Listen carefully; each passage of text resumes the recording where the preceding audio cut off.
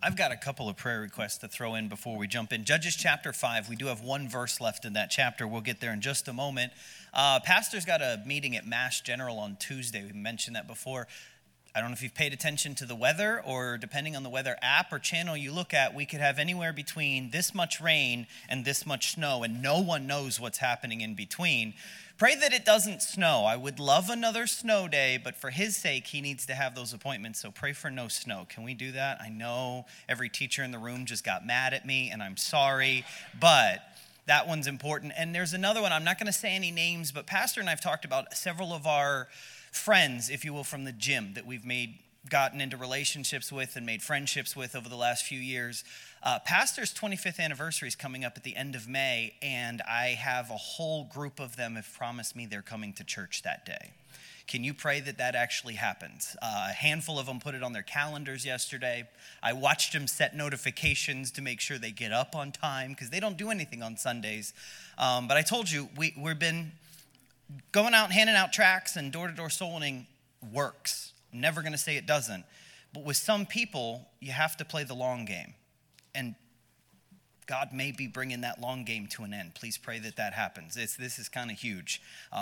So just thought I'd throw that out there. Judges chapter 5. Look at verse 31. I left one verse off last week. We kind of ended right at verse 30. I'm not going to recap most of chapter 5. Chapter 5 is kind of recapping chapter 4 with giving us some extra details of what happened here with Deborah and Barak. But Judges chapter 5, look at verse 31. It says, "So let all thine enemies perish, O Lord, but let them that love him be as the sun when he goeth forth in his might, and the land had rest 40 years. And from this point right here, Deborah, we're given credit that Deborah is the judge. She's the prophetess. She's in charge here for 40 years, and everything kind of just goes well. If you haven't done the math yet, from the time of the death of Joshua, when all of these events start to take place, we're about 205 years or so after the death of Joshua. Right? And if you go through from chapter 1 of Judges until this particular verse right here, you can actually add that up. We know that Othniel was a judge for 40 years, 4 decades. Ehud was a judge for how long? Does anybody remember? 80 years. And then Deborah, the land has rest for 40 years. So just those 3 people in general, we know for a fact, and Shamgar being a judge happened during the time of Ehud, again, according to the chronology of this particular book. So we've got right there 160 years. Then you add in the various captivities. Adding into all of this, there was one for 8 years and one for 17 years and one for 20 years. And then actually, if you read with me, chapter 6, verse 1, it says, "And the children of Israel did evil in the sight of the Lord, and the Lord delivered them into the hand of Midian 7 years." Counting this 7 years, we are now 205 years removed from Joshua's lifetime. And Israel's gone through now 5 sets of servitude back and forth, couple of judges. And here's the thing. I had the opportunity to teach our junior high and high school Bible class this week. Brother Carson was out at the Capital Connection down in Washington, D.C. And I went through Judges chapter 4. And the thing I focused on for our young people was, can you do right when leadership isn't around? Can we as adults do right when leadership's not around? How many of us are hitting 85 miles an hour on the highway when we know there's no cops around?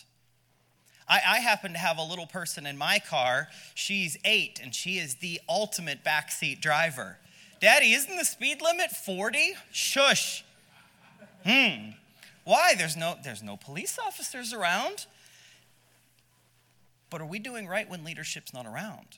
That's actually probably one of the key themes throughout the book of Judges. We don't tend to focus on that for the adults so much. We push that on the kids. You need to do right no matter who's around because God's always watching. Well, hey, mom, dad, grandma, grandpa, you need to do right no matter who's around because God's always watching. Israel immediately, this is every single time. Read through this book every single time. Leadership steps to the side and they do whatever they want again. And the Bible's now giving credit. Look at the children of Israel did evil. They've gone so far as they're not just doing wrong. God's straight up calling what they're doing evil. And this is almost immediately afterwards. Now, for Israel's sake, the Lord delivered them. This is still verse 1 of chapter 6. And the Lord delivered them. God is the one just like, all right, there's consequences to your sin. We all understand that concept. That's exactly what's happening here. God said, I'm the one true God. Worship me and me only. They don't do right, so God punishes them for their sin. In this particular instance, this is actually one of the shortest levels of servitude, if you will, during all of the book of Judges. It's only 7 years. You realize some of the last ones were 17 years. They were 20 years. So this one is relatively short, but up until this point, I personally believe this one may have been one of the most destructive. While we studied chapter 5, Deborah mentioned that during the days of Shamgar and Ehud, that the people couldn't travel by highways. They traveled by byways. The cities were empty. Do you remember we talked about that last week? Once we get into this next section here in chapter 6, it's considerably worse. Okay, look at verse 2 with me. We're going to read verses 2 through 6 all together. And the hand of Midian prevailed against Israel. And because of the Midianites, the children of Israel made them the dens which are in the mountains and caves and strongholds.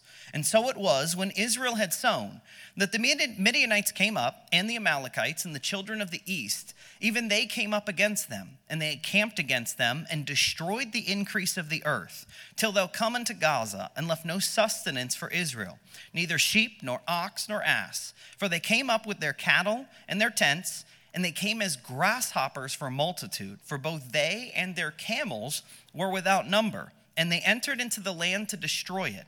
And Israel was greatly impoverished because of the Midianites, and the children of Israel cried unto the Lord.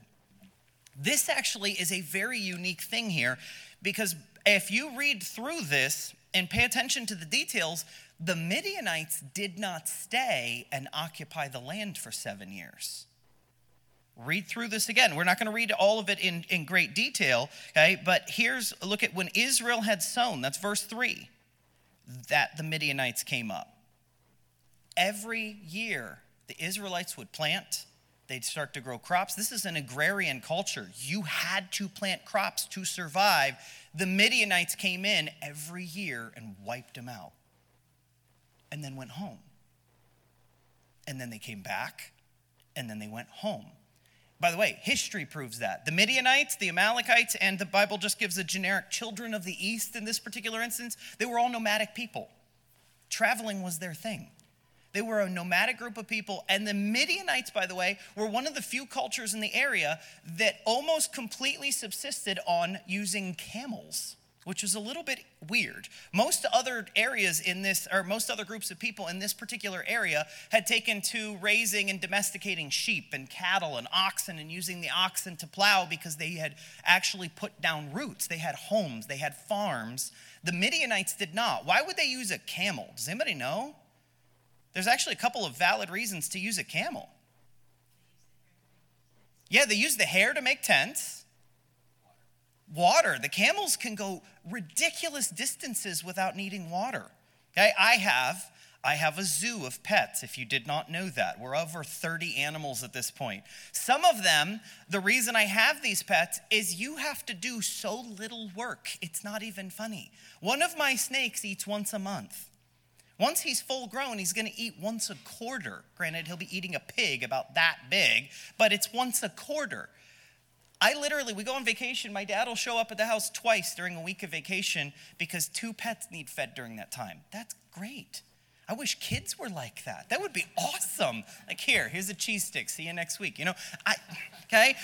These camels were a lot easier to care for. They can also carry massive loads. They're very strong animals. And camels are also surprisingly fast. They can eclipse about 20 miles an hour, and they can hold that speed for over 50 miles without stopping. That can outrun a horse, by the way, at that particular speed and distance. They're one of the, as far as that goes. So the Midianites had capitalized on an animal that most others had not. Have you ever been around a camel? They're ginormous. Hey, done right, they could be mildly terrifying. And this group of people came in, swept through, stole everything that the Israelites had. Then they went home.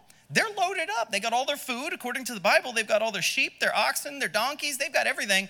We got all your stuff. See you later. We'll be back next year. For 7 years. But here's the problem. I sincerely doubt these people were getting an early text message. Hey, don't worry, your Midianites are coming tomorrow. It's not Walmart grocery delivery, okay? They weren't announcing it. They just showed up and ravaged, and the Bible gives us an indication of how far. Look at verse 4, and they encamped against them and destroyed the increase of the earth till thou come unto Gaza. This gives us the indication they're the children of the east. They're coming from the far side. Gaza is on the Mediterranean Sea. They're wiping out the entire nation of Israel of all of their food and supplies. They're wiping out everything. You ever seen like the National Geographic or Discovery Channel videos of when like hordes of locusts come in and just devour everything? They can demolish whole fields in an afternoon. That's kind of the idea. And by the way, the Bible tells us that they came as grasshoppers for multitude, verse 5. This is a huge collection of people, and they're coming in, kind of think like Nazis in World War II, blitzkrieg style. They just come in, whoosh, wipe in, take everything you've got, and go. So you're just left standing with nothing. This, by the way, this is a lot worse than just having to stay off the highway. This is a lot worse than just having to leave your city, because look at where the children of Israel are living according to verse 2. They made them dens, which are in the mountains, caves, and strongholds. The Israelites literally became cavemen for this time period. And not Neanderthals, not like evolutionary. We're talking literal cavemen. Why? Because it's the one place the Midianites couldn't attack. Camels don't do well climbing up mountains. Physically, they had a hard time getting there. And you can't really attack a cave very well because most caves have one entrance. So getting in and out, it's easier to hide some of your stuff. Are we okay? So this, by the way, again, I'm giving you my opinion. I think this may be one of the worst sets of captivity that Israel's been dropped into so far. Because they're left, you realize they're left with nothing. Look at verse 6. And Israel was greatly impoverished. These people are at a point where we're not given any indication that there was a famine. We're not given any indication that there was starvation, but you have to imagine that there was some. If they're coming in and stealing all of their crops at harvest time, these people aren't doing well. This is the bare minimum of subsistence living for 7 years. Most of us have never experienced anything quite to that level. This is awful here. And by the way, the Midianites are here for one reason and one reason only. Israel sinned, so God had to punish them. By the way, sin has an ability to do that for us. We all understand that God is the one that does the work. God's the one that gives the blessing. But from a human standpoint, we put a lot of work into our lives. If we live a life of sin, it will steal all of that hard work from us at some point. Look at the culture today. We call it cancel culture. One action and that person's entire career is shut down.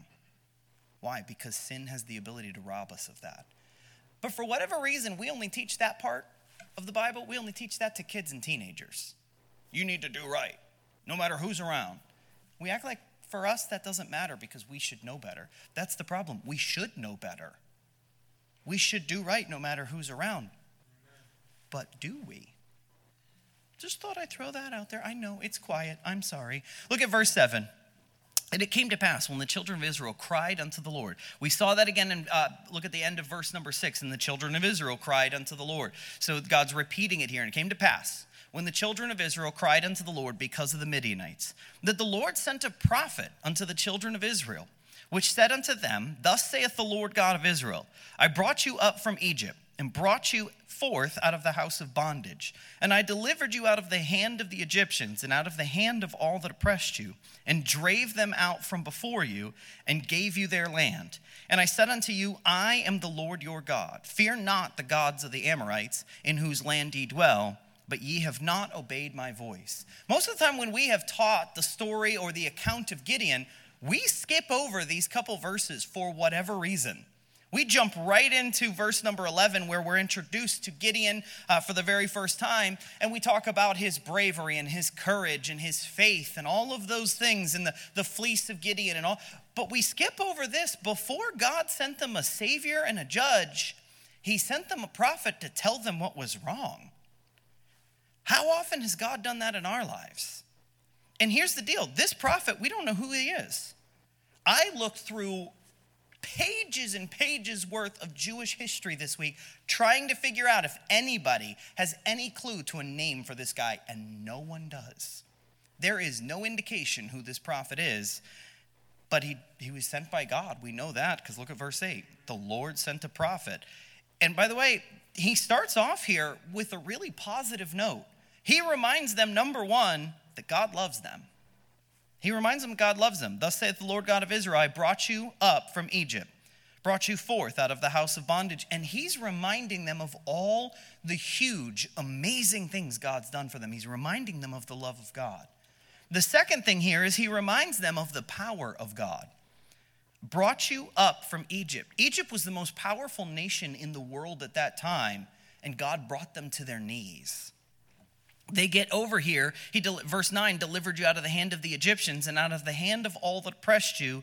And halfway through verse 9, drave them out from before you and gave you their land. That's all of the book of Joshua condensed into 2 phrases. He's reminding them, God loves you, and God's got the power to save you.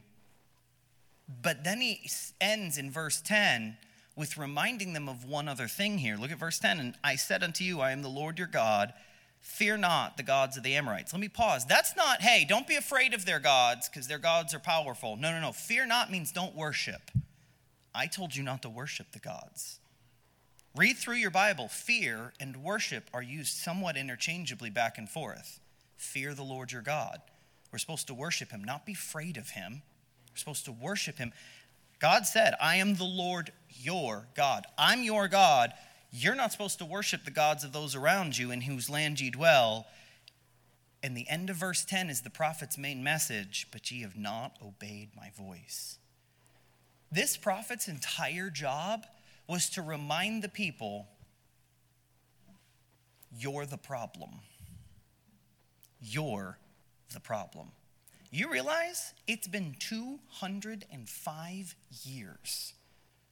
By basic math, that's 5 generations, and they haven't figured out they're the problem yet. What that means is there's 5 generations of pretty terrible parenting going on. 5 generations of that. It's not my problem. God, why would you do this to us? Why would you do this? By the way, Gideon gives us the idea that he was taught that this was God's fault. We'll get to that in just a minute. But this was all due to obedience. You realize obedience is like the most basic thing we teach any child? Sit still. By the way, when you start, if you've ever had a toddler, teaching a toddler is about the same as teaching a puppy. Sit, stay, speak, roll over. And then it's, please stop. Stop speaking. Stop moving. You get where I'm going? Okay. But here's the problem. We act like once we get to the adulthood level, it's my decision to make. My body, my choice. I get to decide what's right. The one I hate the most that's floating around right now is, it's my truth. If it's truth for all. Gravity affects all of us the same. I can refuse to believe in gravity, but it doesn't mean I have the ability to float at command. Albeit that'd be awesome. Okay? I'm a superhero nerd. I would love that. But I don't have control over that. And just because I may ignore truth doesn't make it not true. Are we okay? I watched this video this last week. One of the things that cracks me up about some people today is people that believe that we live on a flat earth. The Flat Earth Society, which is an actual group, by the way, tweeted out about 1.5 years ago, we have flat earthers all around the globe. That is an official tweet. And they, by the way, about 1 year ago, this made like international news. About 1 year ago, they spent over $200,000 on a specialized piece of equipment that they stated would prove. It's this specialized laser level that would prove once and for all that the earth is in fact flat. They live streamed the whole thing on YouTube, and 12 minutes in, they cut the live stream because it was unequivocal proof that the earth is in fact a globe. You can believe what you want to believe, but it's not your truth. If it's truth, it's always true. And obedience is always right. Because why? That's Bible truth. Children, obey your parents unto the Lord, for this is right. Aren't we the children of God? So we act like our kids have to obey us, but we don't have to obey God the Father? That'll mess with your head just a little bit. If you haven't noticed, I've been nailing some of this junk a little bit lately in this class, because if we don't get that right, how in the world do we expect all the kids in the other half of this building to get that right? Because if we're not going to live these truths, we're not going to obey. We can't tell them, you do this, but I do something else. That's trash, and that's why people leave church in droves. Do as I say, not as I do. They can see through that. Kids are smart. Some kids are smart, right? But even kids who may not be book smart can see right through a fake. Are we obeying? This prophet's entire job, by the way, could you imagine being this man? Midian is stealing all the things the people have. God raises up a prophet. As the people, the children of Israel, you're expecting this prophet to come tell you, God's going to deliver you. God will wipe out your enemies. You realize he's done this over and over again. They're expecting this prophet to be the person similar to Deborah. Wasn't she a prophetess? Told the people and led the people into freedom. Are we okay? This prophet's whole job is, you're the problem, fix it before God helps you. Do you think that went over real well? Have you read the book of Jeremiah? That didn't go over very well. Have you read the first 3 or 4 chapters of Ezekiel? He's literally sitting there over and over and over again telling the people, you're the problem. It is you, you, and that guy over there. Those kinds of messages don't get received very well. But they had to get this message before they got deliverance. Because if we don't teach the lesson before the deliverance, is a lesson ever actually learned? This, by the way, is one of the only times in the book of Judges where God sent a voice like this to try to teach the people a lesson. Unfortunately, you can read through it. They didn't learn real well. We criticize the Israelites quite often. Oh man, stubborn, stiff-necked people. That's what the Bible says. The Bible calls them sheep, and sheep are dumb. We're no different. We just happen to be in a different generation with different technology, but we're not any different. We choose to ignore exactly what we don't like. And that's from the littlest to the oldest, from the smartest to the dumbest, to the richest to the poorest. Doesn't matter where you're at on that spectrum. We're all human. And it boils down to the very last portion of verse number 10 here. I'd highly advise that you underline that. But ye have not obeyed my voice. Are you and I obeying the voice of God in our life? By the way, that's a daily thing. That's not just a right now in church thing. That's a tomorrow morning thing. That's a tomorrow afternoon thing. That's a tomorrow night thing. And that will bleed over into every day until you get to meet him. But are we doing that? Again, I'll move on after I say this one more time. If the group that's in this room, and I know I like to make fun of old people, I'm hitting that level sooner than I would like. But if we don't get this obedience to God, how in the world do we expect the next generation to make it? Because if we won't do it, how are they going to do it? It's just a simple thought right there. And I'm not going to stop here. We're going to keep moving forward. But God reminded them, and by the way, let me remind you, God loves you. God has the power to help you. That's exactly what the prophet reminded them of, but then he also let them know. He reminded them, you've got to obey. Do you realize how simple of a request that God's making of us? Obey.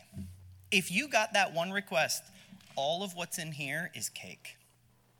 If I choose, I'm going to obey God. There is not a single command in this Bible that's difficult. Why do I obey God? Because he loves me. He loves me so much, I can't even fully understand it. So what do? I obey him. Even if it's difficult, even if it's hard. But if you obey out of love, that's really easy. Obeying out of fear, obeying out of hatred, obeying out of spite eats you alive inside and you just despise every minute of life. But if you obey out of love, it's like, That's just easy stuff right there. That's just easy. Let's move on. All right, move on here. Look at verse 11 with me. And this is where we actually are introduced to Gideon for the first time. And there came an angel of the Lord and sat under an oak, which was in Ophrah, that pertained unto Joash the Abiezrite. And his son Gideon threshed wheat by the winepress to hide it from the Midianites. And I want to pause for just a second, all right? Just to give you an idea of where we're at. Most of the time, threshing wheat, and I know this has been discussed in the past, is almost always done near the top of a hill. They would use the wind to drive the chaff, the lightest part of the wheat germ, away, and they would be left with the grain itself so that they could take that, grind that, turn that into flour, whatever else that they may need at that moment. Gideon is doing this by a wine press. Typically, wine presses, so a threshing floor would be at the top of a hill. The wine press was almost always done at the bottom of the hill. Anybody know why?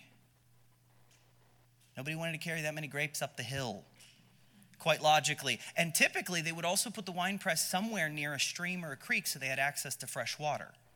Okay, that way they could clean up. Have you ever seen people use an old school like wine press with their feet and stuff like that? Washing up afterwards is very important. So he is hiding behind this wine press at the bottom of this hill, more than likely. He is down here hiding, trying to thresh wheat. Threshing wheat is a full body exercise. Get on YouTube this afternoon and look it up. There's all kinds of recreations and people showing you what this looks like. It's a full body exercise, usually a multi-person job. And he's over here hiding in a lower portion trying to pull this off. Why? Hide it from the Midianites. Verse 11 directly tells us that. They were stealing any and all food. He's trying to sneak some food here for his family. Okay? I've heard over the past 30 years of my life that Gideon here is kind of a wimp and he's hiding. These guys are coming in every year at harvest time to steal all of their food. Is Gideon a wimp or is Gideon smart? I think Gideon's smart. And he's not a wimp because the way the Bible directly addresses him at the end of verse 12 is thou mighty man of valor. God doesn't call somebody who's a wimp something other than what they are. So he's not a wimp.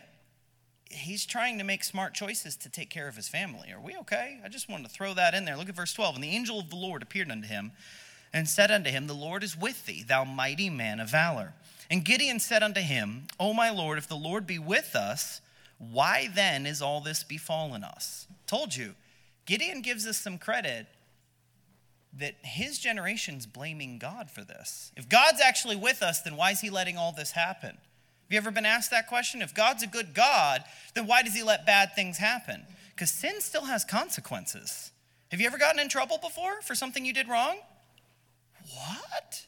Why would that happen? Shouldn't the police officer just let you off because he knows you're a good person? No, you broke the law.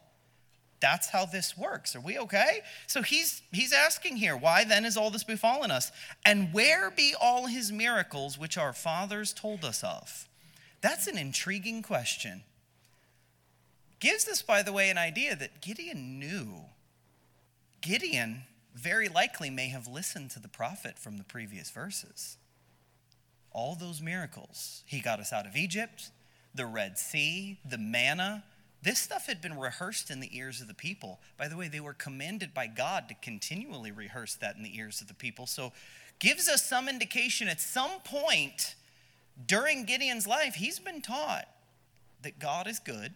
He's been taught that God loves him.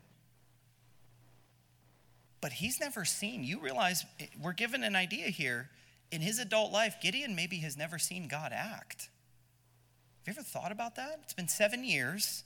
The land had rest for 40 years at the end of Deborah's reign as judge. Gideon's likely born sometime during that quiet time. And now 7 years of servitude. He may have physically never seen God do anything before.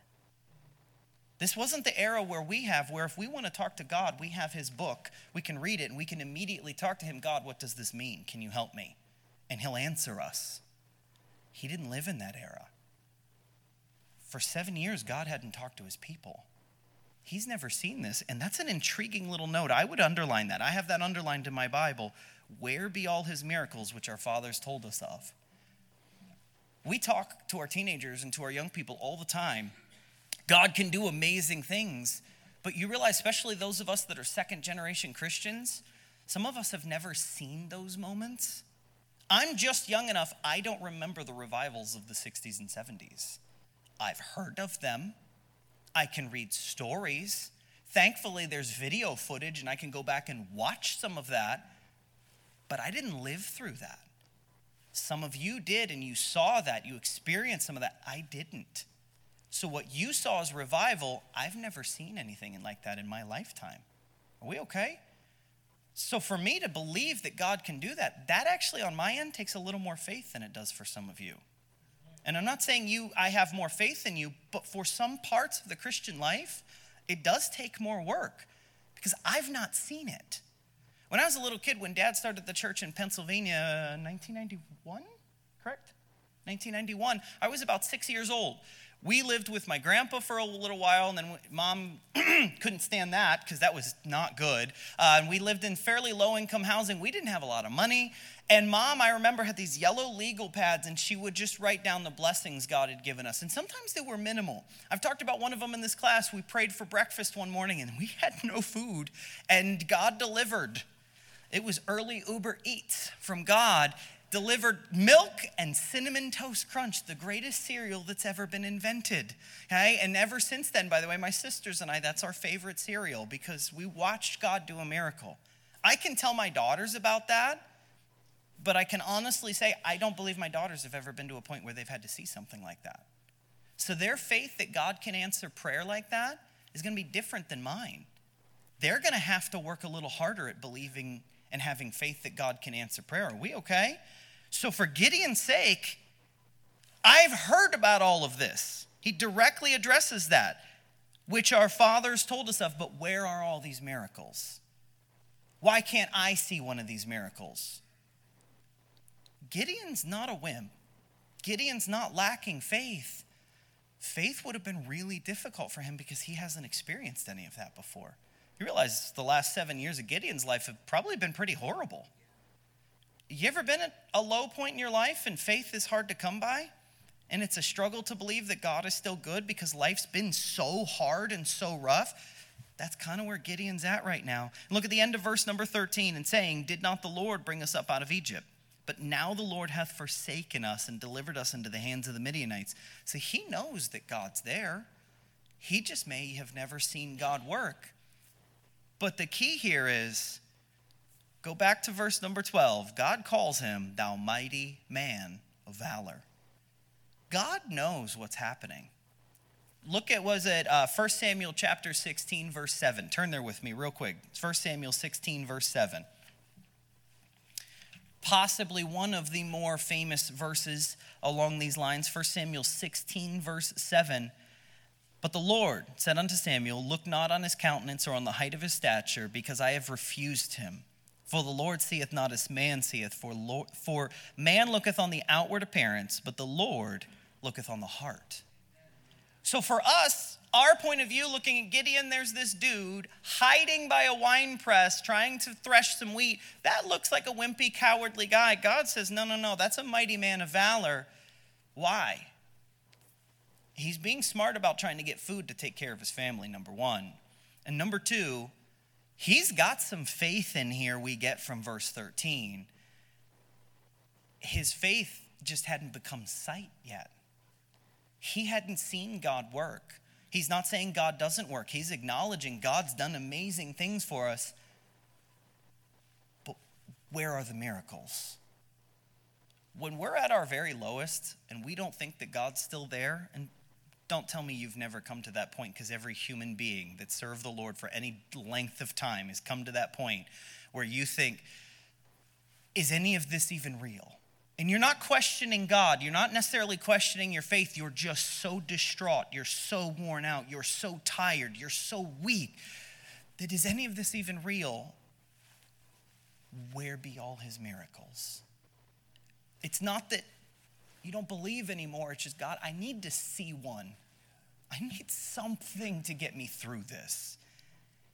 He's begging God here, where are all the miracles? We need something.